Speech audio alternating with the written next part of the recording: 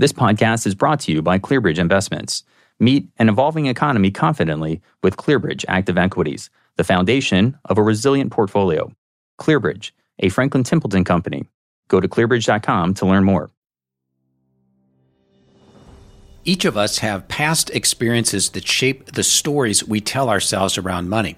And since your life experiences are different than your clients', you won't be able to understand how they think about and react to money until you understand the stories that inform their actions.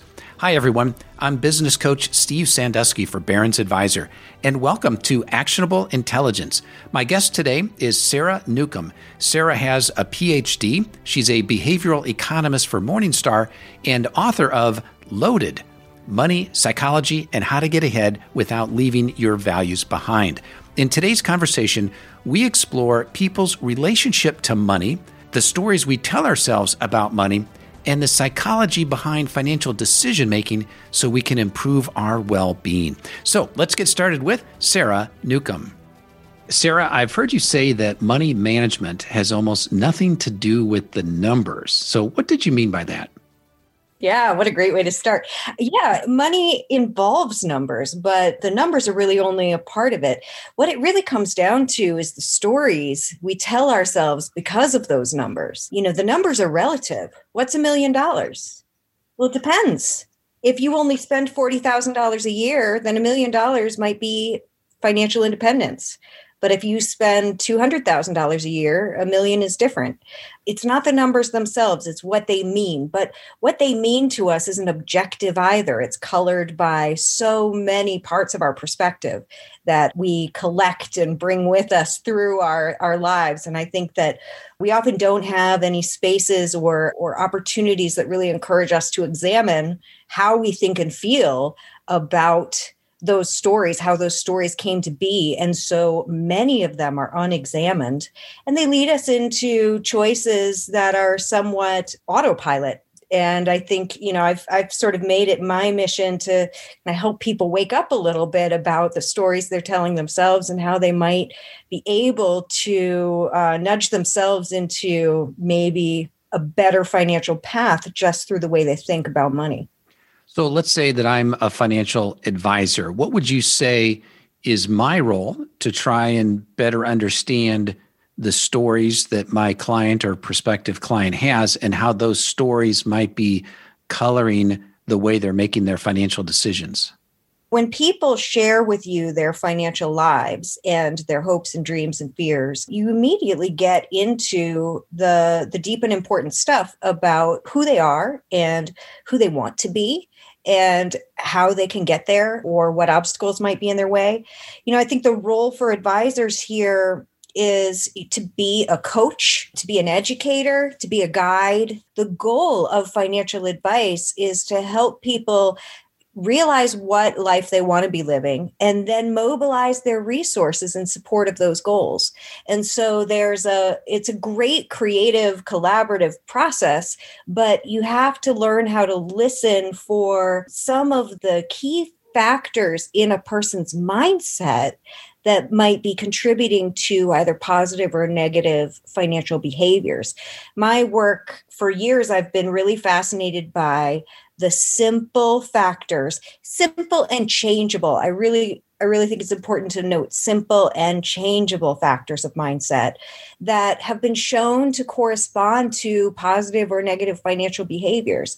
Because if we can get our heads around some of the simple ways of thinking that we can change, that we can nudge, and that we can direct toward more positive ways of thinking, and naturally motivate ourselves to be better financial managers, to be better with our own money, advisors can play this role of helping coach people's mindsets toward healthier financial attitudes, which then will lead to more constructive financial habits and behaviors, which then naturally lead to that place in life where your resources can support your dreams. Yeah, and I definitely want to go a little bit deeper here on mindset and what's changeable versus what's not changeable, but I want to continue going down this story idea here just a little bit more. So if you could give me some more context here in terms of how we develop these stories. Yeah, for sure. So, first of all, let me just differentiate between there's a couple different branches of psychology. Both of them relate to financial behaviors, but in different ways. So, there's cognitive psychology, which has to do with the sort of systematic ways that we think. And biases and heuristics are something that you hear about with cognitive psychology. There's a lot of literature around nudges and biases and things like that. Lots of great stuff there. What we're going to be talking about here is more in the realm of social psychology. And social psychology also affects our financial behaviors. It has to do with how we relate to ourselves and to others, to our society and the world at large. And so one of the ways that I've found useful to help think about social psychology and financial behaviors is that we develop core beliefs and values about life, about many things in life. And the set of core beliefs and values that we adopt and take with us into our many decisions also affect our financial decisions. We develop core beliefs and values around money, around what it means to have money or not have money. What does that mean about who you are, about who you're not, about what you can and can't do in the world? Those are stories that we learn to tell ourselves, but they also have to do with how we're defining the world and our role in it and what role money plays in those stories. So yes, it comes from our learned experiences. It comes from, who we happen to be raised by, what circumstances we've been exposed to. Learned experience absolutely contributes to core values. It also has to do with the social and cultural norms that we've been around. There are some lines of research that look at different countries and savings rates having to do with cultural norms. But you can, even with the same cultural norms, two different people in the same environment can have very different values around money. Siblings are a great example. People who grew up in the same financial circumstances with the same people around them, and yet may have wildly different attitudes toward money, one of them being a spender, the other one being a saver. And so the core beliefs that we each individually internalize and adopt become these sort of stories that we tell ourselves around money. And we tend to distill them down into sort of shorthand or rules of thumb for ourselves. And you can start to kind of think about your own. What are the stories that you're telling yourself about money? It doesn't have to actually be very complex or difficult to get them to the surface. Some of them might be some of the proverbs that you heard growing up, or the little sayings that people around you, or that you may have adopted from the people around you. Things like money doesn't grow on trees, or money can't buy happiness. These little statements about life and the world that involve money, we can take some of them in deeply while the other ones roll off our backs. So taking stock of which ones you've adopted, which ones rang true for you and that you've taken with you, can be as simple as just finishing the sentence, money is blank. Some people would say money is power. Some people would say money is opportunity. Some people say money is security. But it's not hard to see how, if you believe that money is security, you might respond differently or use your money differently than someone who believes money is freedom and opportunity. Someone who associates money with freedom and opportunity might be more tending to spend their money to create opportunities and experiences for themselves, while someone who associates money with security may be more likely to hold on to their money in order to meet that need for security. So just finishing that sentence, money is blank, can start to sort of help you recognize some of the beliefs that you might have about money. And there's another great exercise I love. You just ask yourself, if money were a character in the story of your life, there's going to be a movie about your life and money is one of the characters. Is it a villain or a hero? Is it a friend or an enemy? Is it a frenemy? Has it changed? And that can help you understand some of the ways that you've come to relate to money, just recognizing that it's a perspective. You've adopted a certain perspective, and there's nothing wrong with that. We all adopt our unique perspectives. What we need to do is bring our critical thinking skills to our perspectives so that we can ask ourselves whether they're serving us well or whether they need some adjustment. So we all have stories. We all have these experiences that have shaped our beliefs around money. And let's say I'm the financial advisor and I'm meeting with a prospective new client. I'm asking some questions about money. I'm kind of getting their money story. And to me, I'm thinking, man, that's really dysfunctional, the story that you're telling yourselves. But to them, it works. It's functional. How can I determine whether or not the story that they're telling themselves or the belief that they have around money is something that actually works for them or whether it's actually dysfunctional? Yeah. So what you're really touching on is, I think, a really important thing, which is the question of how do we measure what financial health is? And so I think it really comes down to there's two dimensions to financial health. There is the dimension of economic stability, which is making the numbers work and making sure that there is both short and long-term solvency, that there's the opportunity for resilience and regrowth if there were shocks, and that life expectancy isn't longer than the means.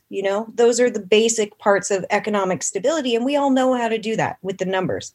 Then there's the aspect of emotional well-being. And this is where things get a little bit more difficult to measure. I've done some work in this space, and there are a number of different measures of financial well-being. The CFPB has one. The Financial Health Network has one. Both of those are nationally validated samples. I've done some research with those. I also created my own metric of financial well-being where I asked people over the last 6 months, how often have you felt the following emotions with respect to your money? And those emotions were joy, peace, satisfaction, and pride, 4 positive emotions. And then I also asked about anger, sadness, helplessness, and anxiety or fear. And really wanted to understand how often people were experiencing both positive and negative emotions with their money. Then if you think about financial health as having both an economic dimension and an emotional dimension, then what you'd be looking for when you're trying to say what is financially healthy? Well, someone who is experiencing positive emotions with respect to their money, they're feeling more peace, more satisfaction, they're feeling joy and pride and peace when they think about their money far more often than they're feeling anxiety or stress or fear or helplessness. And so yes, having money is important, but also feeling peace of mind is also important. And if you have one but not the other, then you wouldn't qualify as financially healthy. So with this 2-dimensional model of financial health, you have basically 4 kind of quadrants that people fall into. You can be low on both. You can have low economic stability and be miserable and stressed financially. That would be what I would call a vulnerable mindset. You can be the worried wealthy. You can have plenty of economic security and yet still be stressed or anxious or helpless, feeling helpless with your money. And so that would be the person that is living well below their means, but still doesn't sleep well at night because of their finances. Then you've got the carefree person who feels great, but they've got no security. Well, that's not healthy either, is it? And so then really what we've got is a definition of financial health that says to be financially healthy, you need to be both economically stable and experiencing the emotional well-being that the economic stability is meant to provide in your life. These are mindsets. They're not like personality traits. I'm not saying that there are certain personalities that are healthy and others that are not. The research I've done in this space has really mapped these 4 quadrants of financial mindset to simple, changeable factors of how you think about a couple of simple things, which we can talk about a little deeper. But the point here is that financial health is both the economic and emotional well-being. And if you don't have both, it's not really financial health. So as an advisor, you're listening, you're looking at their numbers, but you're also listening for the anxiety. You're listening for stories of stress, anxiety, fear, what ifing, or denial. The people who are carefree, who are spending far more than they should, but they've got their head in the sand about it. Either one of those extremes is unhealthy. And then we can talk about the specific drivers of what drives us to save more and what drives us to feel better financially. Once you see that someone has either that protective, worried, wealthy mindset, what do you do in order to coach that mindset into something that's more masterful? Well, there's specific things I can teach you that can help. What do you do with a person who's overspending and carefree about it? Well, there's some specific things that you can do to help coach their mindset to get to that one that's more masterful. You mentioned the word coach here several times, and I think that's really critical because I'm a big believer of this idea of advisor as coach, and I think that's a role that more and more advisors are going to play, is more of a coaching relationship with their clients. And so what's your thought on advisor as coach, and also how proactive should the advisor be in trying to uncover some of these stories and then use that information to do a better job guiding, advising, and coaching the client to better financial health? Yeah. So let's talk about the kinds of things to listen for and how you can sort of nudge mindsets toward financial health. Two big themes to listen for. And the first one is actually very simple. And I think it's so simple we don't notice it most of the time. And that's someone's mental time horizon. How far ahead do they look when they look into the future? A person who looks 20 years into the future is going to make very, very different decisions than someone who's thinking a week or two into the future. But we tend to look at financial planning from the long-term horizon and assume that just showing someone a chart or a graph with a long-term viewpoint is enough. But if someone is accustomed to thinking in terms of weeks, not years, it's going to be very, very difficult for them to follow any advice that's got its payoff 40 years down the line. As you listen to the stories that people are telling, listen for how long, listen for the time horizon. There's a really interesting study that was done with people who were drug addicted versus people who were not. And they were asked to write stories, fictional stories about someone. And when those stories were analyzed, the people who were drug addicted, those stories tended to have only about a few days to a week timeline, while the stories and the people who had healthier minds were much longer. They would take months, sometimes years in their stories. And this link between short-term thinking and impulsive behaviors is very strong in the psychological literature. And many of us, including myself, are naturally short-term thinkers. There's nothing wrong with being a short-term thinker, but if you want to make a long-term financial plan, you have to first train your brain to think in the long term. So listen for the length of stories. You can even ask people, just ask them, how long do you tend to think and plan? And if they're only thinking weeks or a year ahead, then don't start with a 30-year plan.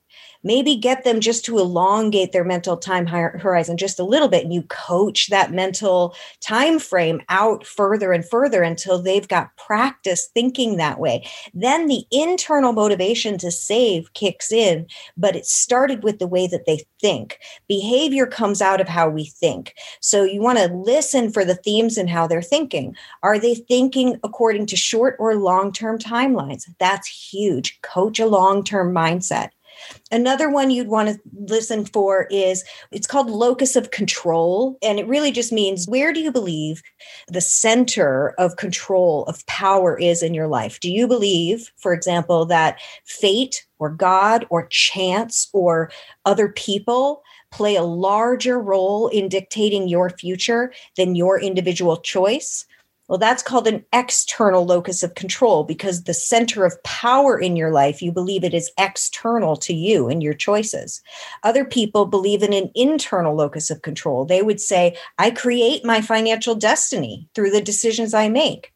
And I've been able to see in my own studies and looking at studies other people have done, this locus of control, people who have an internal locus of control are far more likely to save and to feel positive about their own financial situation, even when they're making a lot less money. If they're tapped into that feeling of control in their financial life, well-being is stronger. So you can be making lots of money, but if you feel out of control, if you feel as if all the what ifs in the world could come crashing in on you, then it doesn't matter how much you make. It doesn't matter how much you have. You still feel out of control. There's not a sense of power or peace in your relationship with money. And so listen for whether someone is the hero or the victim in their financial stories. And that'll tell you whether they feel like they're in control or external forces are in control. And you can coach that internal mindset by helping people focus less on things they can't control, like the stock market, and more on the things that they can control, like their spending and how much they're contributing towards saving for their goals. So let's say a potential new client is coming to me and they're going to be retiring from their company in, let's say, 6 months from now, and they've got to decide what to do with their 401k money.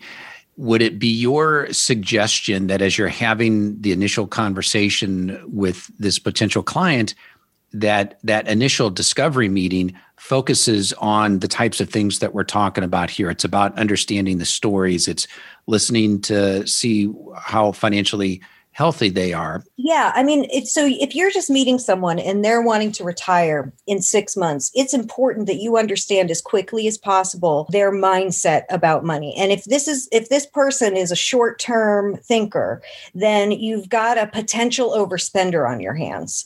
And so you'd want to know if they can handle a long-term, slow and steady withdrawal rate. Can they do that? So short-term thinkers tend to be more impulsive, so they may be more happier taking on more risk, but also they're going to want returns faster because those of us that are short-term thinkers are impatient and we have a stronger present bias. So we're much more interested in what happens right here, right now. And usually short-term thinkers have a steeper discount rate. So you'd have to pay me more to wait for something than somebody else who's a long-term thinker and who is more patient. So yes, being able to understand if this person is a short-term thinker, if they feel like they've got control of their life and their finances, or if they're going to be really affected by the winds of volatility. Does volatility freak them out?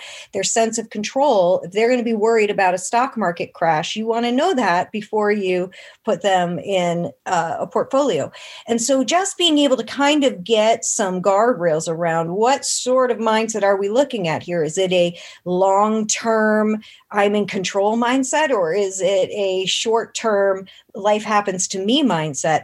And the short-term external locus of control mindset is somebody who is going to need a lot more coaching in order to be able to take a buy and hold strategy or deal with a fixed income strategy, because it's a mindset that is a lot more about the immediate, in the moment, and feeling very tossed by the winds of change. One of the things that I really appreciate about your work is just how you really delve into the idea of mindsets, of stories, and how that impacts and influences the financial decisions that people make. And one of the articles that you wrote, you talked about how each specific financial move a person decides to make is a strategy or an attempt to meet their goals. And that strategy is based on an underlying story. And then you went on to say that as an advisor, it's important to differentiate between the strategy and the underlying story that inform that strategy. That's because to persuade a person to change their strategy, you need to start with the story that they already believe. And just as an example, if the market is crashing and the client calls and says, we got to move some money to cash, oftentimes I think, an immediate reaction is, okay, let's kind of look at the historical past performance and let's look at previous market crashes and how long it took for the market to recover, so on and so forth. And we know, sometimes that works. But I think what you're saying here is, let's not jump to that immediately. Let's kind of look at the story that's driving the strategy that they want to take there. Anything else, any other light that you can shed on that idea? Yeah, I mean, so in that case, right, you've got a story. The story in their head is, oh my God, I'm going to lose everything and be out on the street and no one will love me anymore. I mean, there is a catastrophic story taking place in their minds that they're trying to avoid. And the strategy is, this is a strategy for avoiding this terrible thing, this story that I do not want to have happen. Another example might be the family that over leverages their property or borrows against their retirement in order to fund a child's education because they believe a story that tells them that a good parent pays for college and that their children's needs must come first. I mean, these are stories that can be deeply ingrained, and you have to work with the story. You can't just tell someone who believes that a good parent pays for college, well, sorry, you can't afford your kid's college. They'll do anything to avoid being a bad parent. You have to work with that story and help say, actually, a good parent that can't afford to pay for college doesn't pay for college and is still a good parent. You know, good parents help prepare their children for the realities of the world that they're going out into. Good parents help launch their children into society. There are many ways to do that. One way is paying for their college, but there's debate around whether that's even the best way. So the strategies, I think what we've got to do is when it comes down to the things from psychology that I think are the most useful for financial advisors in the day-to-day practice with just dealing with people and their emotional financial lives are, number one, listen for core beliefs, because those core beliefs inform the stories that then drive our behavior. So listen for core beliefs. Then what we've really got to get to is this idea of there's strategies and there's needs. Our strategies are ways we're trying to meet our needs, but our needs are universal human needs.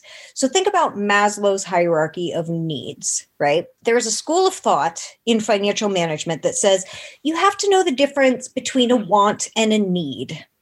And I really dislike this framework because what it basically says is if you don't need it to survive, then it doesn't qualify as a need. It's a want.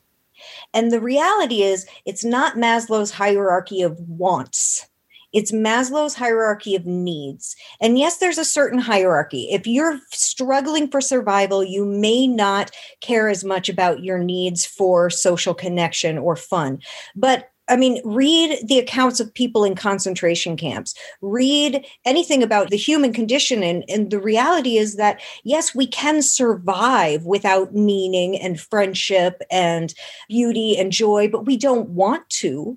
You know, these are the things that give our life its texture, and our goals in life are to be self-actualized, not just to have a lot of money. So why am I saying this? Because the strategies that we come up with of what we do with our money, every financial strategy is an attempt to meet a fundamental human need. And we can work with the strategies, but you look underneath the strategy to find the need. And it's generally strategies, stories, and needs. It can get a little complex. But let me think of an example. I once spoke with someone who was having some difficulty with his wife because he had a hobby of being out on his sailboat. And it was something that he really, really loved in his life.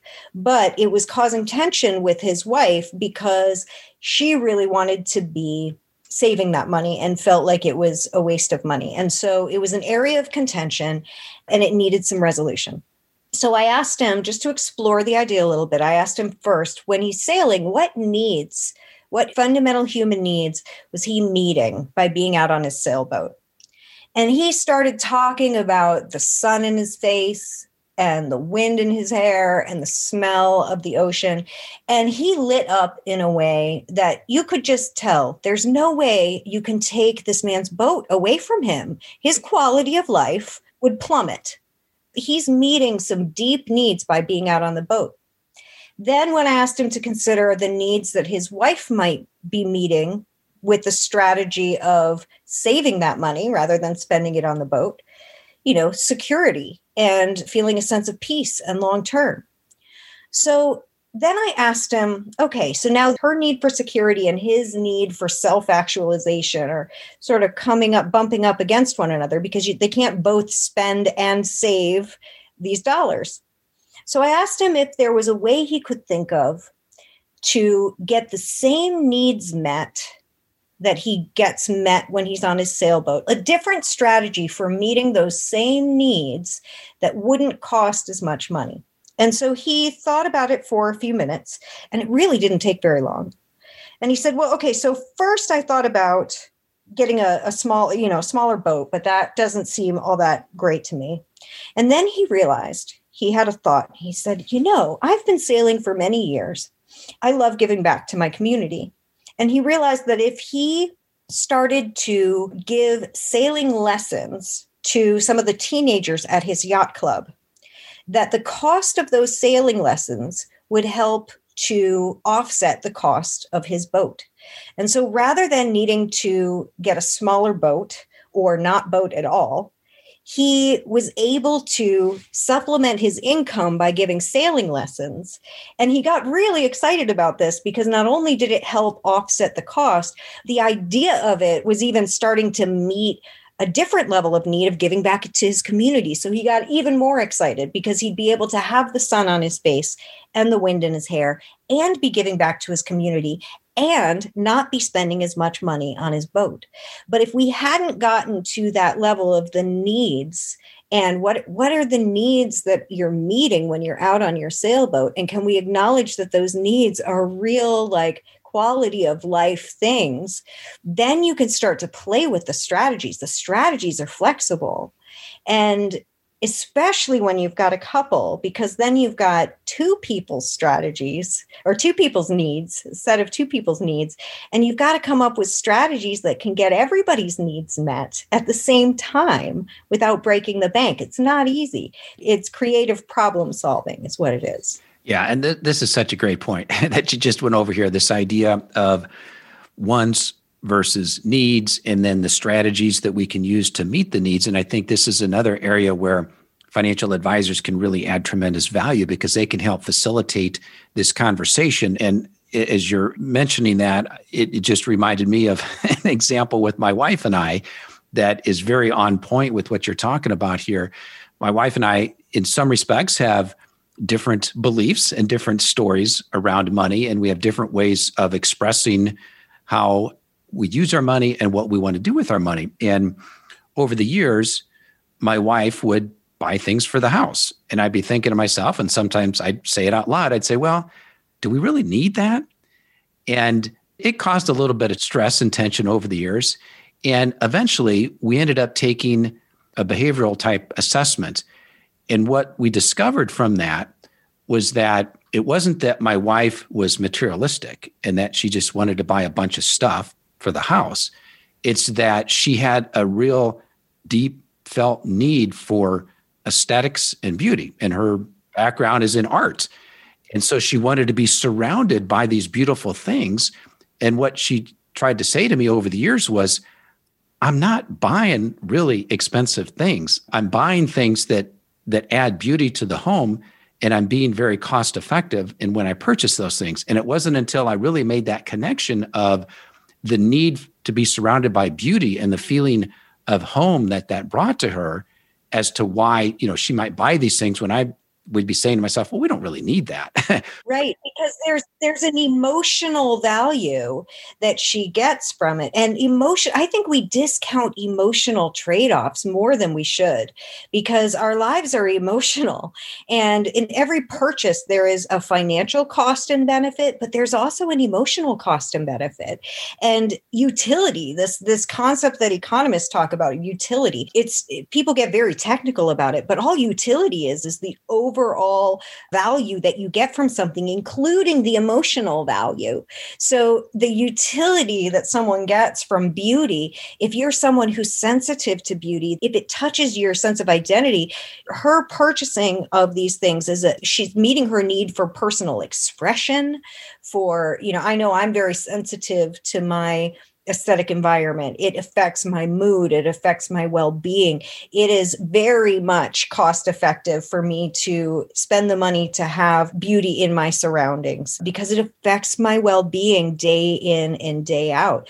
For someone else who's not as sensitive to those things, then it may not be worth it. But it all comes down to which sets of needs you're trying to meet. And when it comes to a couple, being able to discuss the needs underneath the strategies is really important because we can get so focused on the strategy. Well, why did you do that? Why do you spend? Why do you save? Why do you hoard? Why do you waste, from Dante's Inferno? That it's an endless battle if we only talk about the strategies. But if we can go one level deeper and say, well, my spending money on this is an attempt, I'm trying to meet my need for beauty or for relaxation, for fun, whatever the need is in the moment, we all have the same needs. And so it helps us to reduce conflict because you can understand her need for peace of mind, for quality of life, for feeling like her home reflects who she is. You can understand that because we all feel that to some extent or other. And so the problem comes when we don't have enough to meet all the needs at once, because we can use financial strategies to meet all sorts of needs. And sometimes we don't have enough resources to use financial strategies for everything. So a lot of what it comes down to is it's creative strategies for meeting all of our needs using both financial and non-financial strategies. But the goal is not to compromise on whose needs get met. Both people's needs need to get met. It's how do we meet all the needs within the constraints of the budget. Yeah, and I think it also supports this idea that there can be a difference between the optimal financial decision and the practical or the emotional-based best decision. So we might say, well, financially, the best decision is to do this particular strategy, but that may not optimize the well-being or the emotional well-being of one or both of the people in the couple. So sometimes we have to make a less than financially optimal decision, and that's actually the best decision for the couple. It's true. And it can also be true for an individual. We get very caught up on the right decision being the one that puts the most dollars in the bank. But again, utility is not dollars. Utility is the total payoff, total value that you get from a trade-off. And so there is financial utility. There's the utility you get from the dollars in the bank. And then there's the emotional utility. And some things have an emotional cost to them. Some financial behaviors have an emotional cost, and some have an emotional benefit. You have to sort of add up both the financial and the non-financial costs and benefits. And we're looking for what's on the balance, what's the best, what optimizes or maximizes overall well-being, not just what maximizes dollars in the bank. If it was only about maximizing dollars, we would never give. We would never give gifts. There were so many things that we wouldn't do because we would only ever hoard dollars. But the goal is not dollars in the bank. The goal is living the life you want to be living. And the dollars in the bank, they can be used to support that living your best life. But the first goal is figure out what that life is that you want to be living. Then you mobilize your resources to support living that life. Yeah, it's just right in line with one of my companies called ROL Advisor, which stands for Return on Life. It's about living the best life possible with the money you have and making those, best decisions, taking into consideration your needs and the best strategies to utilize to meet those needs. I want to circle back here for a second. Earlier in the conversation, you talked about simple and changeable factors of mindset. So could you talk a little bit about what is changeable and what is not changeable when it comes to either mindset or personality? Yeah, so I think this is a really important distinction because personality, people, I think it's tempting to say, well, what's my financial personality? But personality traits, especially as we measure them with like the big 5 personality traits, personality tends to be fairly stable and difficult to change. And I would argue that it's not even fair or good to ask someone to change their personality. And so when it comes to understanding how our mindset affects or how our psyche affects our financial decisions, I don't personally find it helpful to look through the lens of personality, because what if you were to learn that your personality corresponds to great financial management or to very poor financial management? What have you gained from that knowledge? There's nothing actionable that you can do. It almost gives people a sense of, well, I'm just bad with money. That's just my personality. I'm just bad with money. I'm wired that way. And that's like saying that being good with money is a heritable trait. And I can't reconcile with that. On the other hand, there are factors of mindset that are changeable that have also been linked to positive and negative financial behaviors. And so to me, it's about saying, let's explain this problem to ourselves in terms that we have some control over. So if I learn, for example, that my short-term mindset is probably leading me to a lot of suboptimal financial decisions, well, okay, a short-term mindset isn't as hard to change as my personality. I can train myself to think further into the future. I've done it. It's not easy, but you can do it. And when you think about the behaviors, financial behaviors as being linked to different factors of mindset, to me, it just is a no-brainer. We want to link it to things we can change so that then once we know what's linked to positive and what's linked to negative, you can move the needle on some of those things. And how much of this changing of our mindset can be done by ourselves, whether it's reading a book, and you've got a book called Loaded, Money Psychology and How to Get Ahead Without Leaving Your Values Behind. So that is certainly a great place to start to learn about some of the concepts that we're talking about here. But if I want to go about changing my mindset, what do I do? So first of all, I love what Carl Jung said, that until we make the unconscious conscious, it will rule our lives and we will call it fate. And, a lot of it is just taking stock, just figuring out, okay, how am I thinking about money?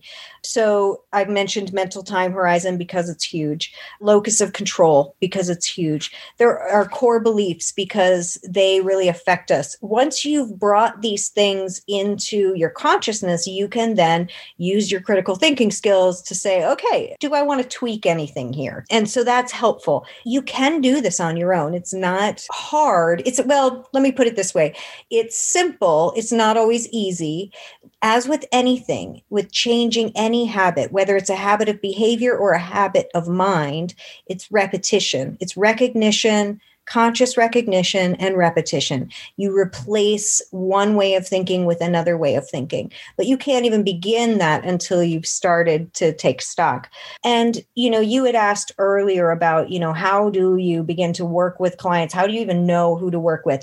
Your clients will let you know who's open to this kind of coaching and who's not. Some people are just not open to it, and you don't want to try to shove it down their throats. Other people are really open to the idea of saying, yeah, you know what? I feel like I do have some knee-jerk responses about money. I'd like to explore that. I think I'm probably getting in my own way, some of the time. If you learn about them, knowing's half the battle, right? And then you have the option of bringing just a little bit more consciousness to the decision every time you make it. And you'll have many, many opportunities to either make a different decision or make the same habitual one. But at least once you've brought some consciousness to it, you have the option. Well, Sarah, I've been asking you a lot of questions here as we get ready to wrap up. Is there anything else that you want to add here that we haven't talked about yet? I think I just want to sort of hit on the main points. We're surrounded by stories about money from the time we are pre-verbal until we die. Stories about money are all around us, and we can't help but absorb some of them. And so really taking stock of your own, which ones you've absorbed, what core beliefs have you adopted? Just ask yourself, money is blank. Is money power? Is it control? Is it a friend? Is it a foe? What is money in your life? And then those core beliefs, how do those stories of those beliefs lead you into the strategies that you choose for meeting your fundamental needs?